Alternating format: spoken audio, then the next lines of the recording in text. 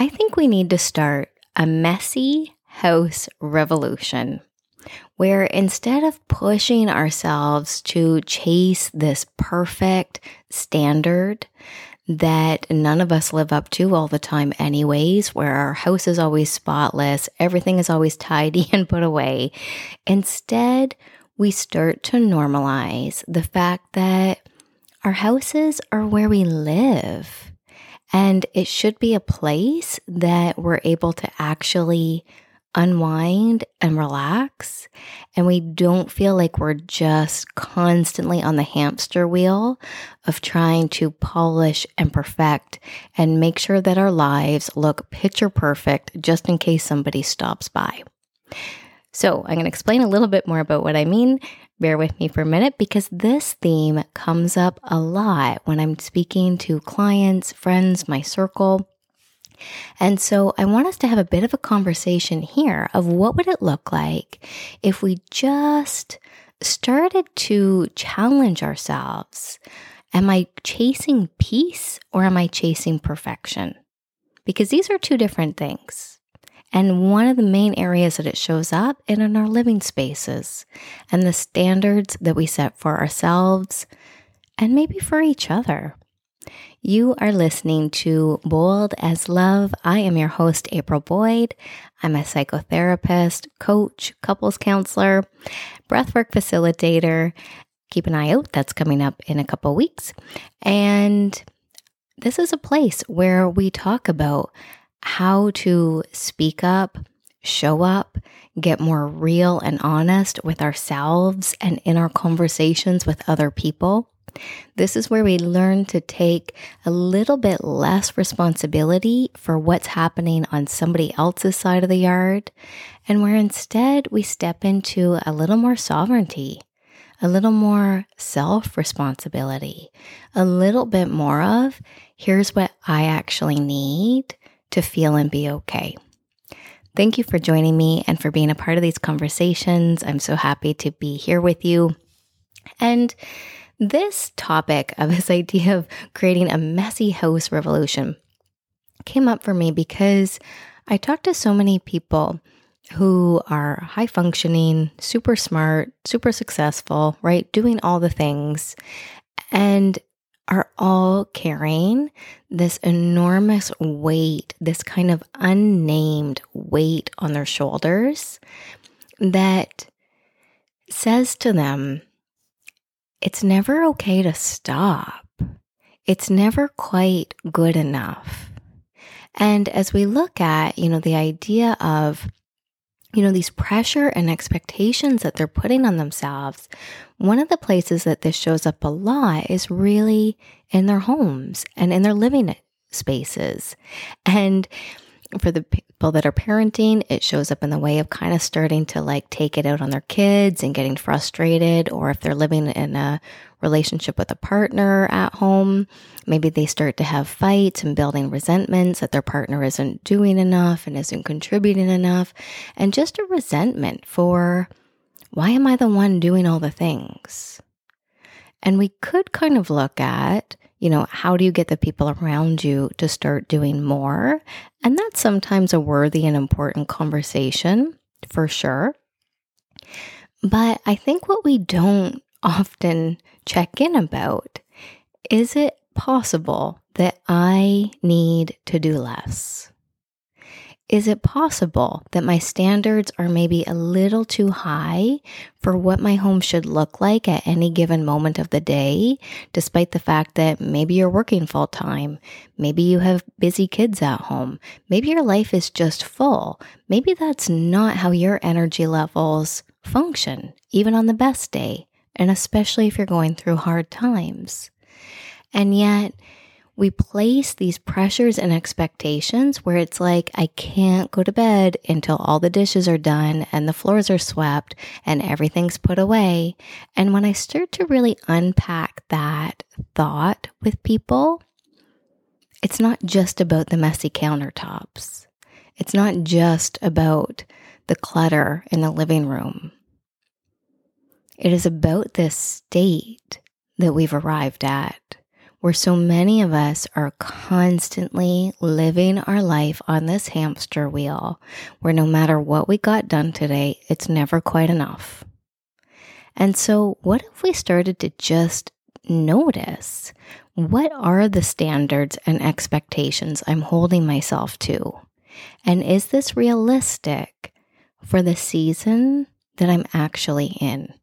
Right? If you've got 3 little kids at home and you're doing all the things, maybe this is not a time where your house looks immaculate at any given moment, just in case somebody stops by. And let me be clear. I love the feeling that I have walking around my house when everything feels clean and fresh and organized, and there's lots of like empty, beautiful white space around me. That feels so good. So if you're one of those people that are like, yeah, April, but I like it that way, I get it, because I do too. But I want you to check in on, are you chasing peace or are you chasing perfection? Is your quest to keep everything such a certain way driven by the fact that that's actually the level it has to be at in order for you to feel peaceful? Or are you just stuck in that endless loop of I'm never quite doing enough? Are you operating from that place of fear? Right? And one of the things I often hear from people where this is really good of a check-in, right? Are you doing it because you like it this way? Right? I need to get this done today. Or are you having thoughts like, what if somebody stops by? And I actually love when I go to somebody's house. Mind you, I never just stop by somebody's house. I always give them like a text message because I believe that people should have choice in how they spend their time. And maybe a visit with me is not the best, most important use of their time that afternoon just because I'm available. Anyways, that's a whole other topic. So let's say I go to somebody's house. I absolutely love when it looks a little bit imperfect, when there's a bit of just that daily mess around. Because what I see in that is they trust me. They trust me that they know I'm not going to make judgments about their character or their worthiness or their habits based on if there's dishes in the sink or not, right?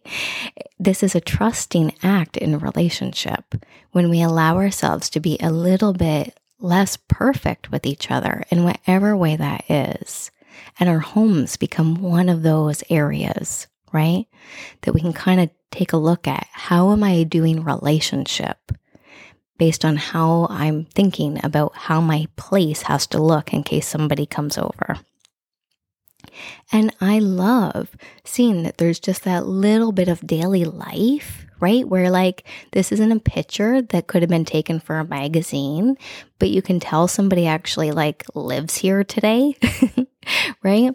Because what that also suggests to me is that maybe before I came over, maybe instead of that person spending their entire Saturday scrubbing, polishing, perfecting, breaking out all the cleaners and all the things, maybe they went for a walk and had a really nice morning. Maybe they had a really slow, enjoyable cup of coffee and conversation with their partner. So when we start to look at, here's a standard that I have for my life, that I have for my space, that I have for my house, that's cool, but does that actually fit in? How does that intersect with everything else that's on your plate and everything else that matters to you? Because what I see so often that so many people get caught into is like, I just have to smash everything that needs done into this 24-hour period, right? And like, it's like trying to stuff, my partner and I use this expression of like, it's like trying to put like 20 pounds of potatoes into a 10-pound bag. Like, it just doesn't work. But this is often how we're living when we don't really step back and ask ourselves, am I chasing peace or am I chasing perfection? And I saw this idea that I really loved. I wish I could remember who wrote the article, but it was this fabulous article. I shared it on my Facebook a while back, and it talked about the idea of scruffy hospitality. What a great phrase, scruffy hospitality. And what it talked about was this kind of group of friends that set this whole new standard for how they hung out together. And what they would do is they would kind of just bring whatever snacks or food or side dishes that they had. They would just like bring whatever they had in the house, even if it was already opened or imperfect or leftovers from 2 days ago.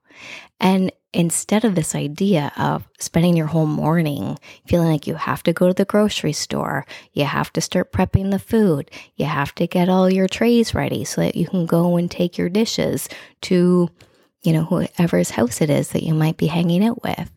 Because when you think about it, all of this work that we're layering on becomes a barrier, right? Do I want to hang out and maybe watch a movie or have a campfire at my friend's house? Sure, that sounds fun. But if I add on, and I have to spend like 3 hours of my day getting food, making food, prepping things, making everything's like perfect, maybe I want to go, but maybe I don't. Maybe that changes it. So what would this look like if we started to just drop the standards? And actually, I saw this, it was like one of those little plaques that you put up kind of in your kitchen or to decorate somewhere, right, with those little quotes and sayings on it. And I kind of wish I had bought it, but I didn't because I also don't love clutter. But the quote was amazing. It said, "This home is clean enough to be healthy, but messy enough to be happy." Isn't that so great? Clean enough to be healthy, messy enough to be happy. I love that. So what would that look like if you brought that into your living space, into your kitchen, into your living room, into your home today? Clean enough to be healthy, messy enough to be happy. And starting to really look inward. What does that look like and feel like for you? Not for the people that might stop by, right? Because we could say, if I'm actually being judged by people who are stopping by, that's a pretty good screening tool. Then they're not really the kind of people I would probably jive with anyways, right? So start to just kind of check in. What would that look like for you if you were to allow yourself a little more grace, a little more permission to slow down, do less, be a little more human, and maybe have a house that looks like a little more lived in. And maybe that's okay.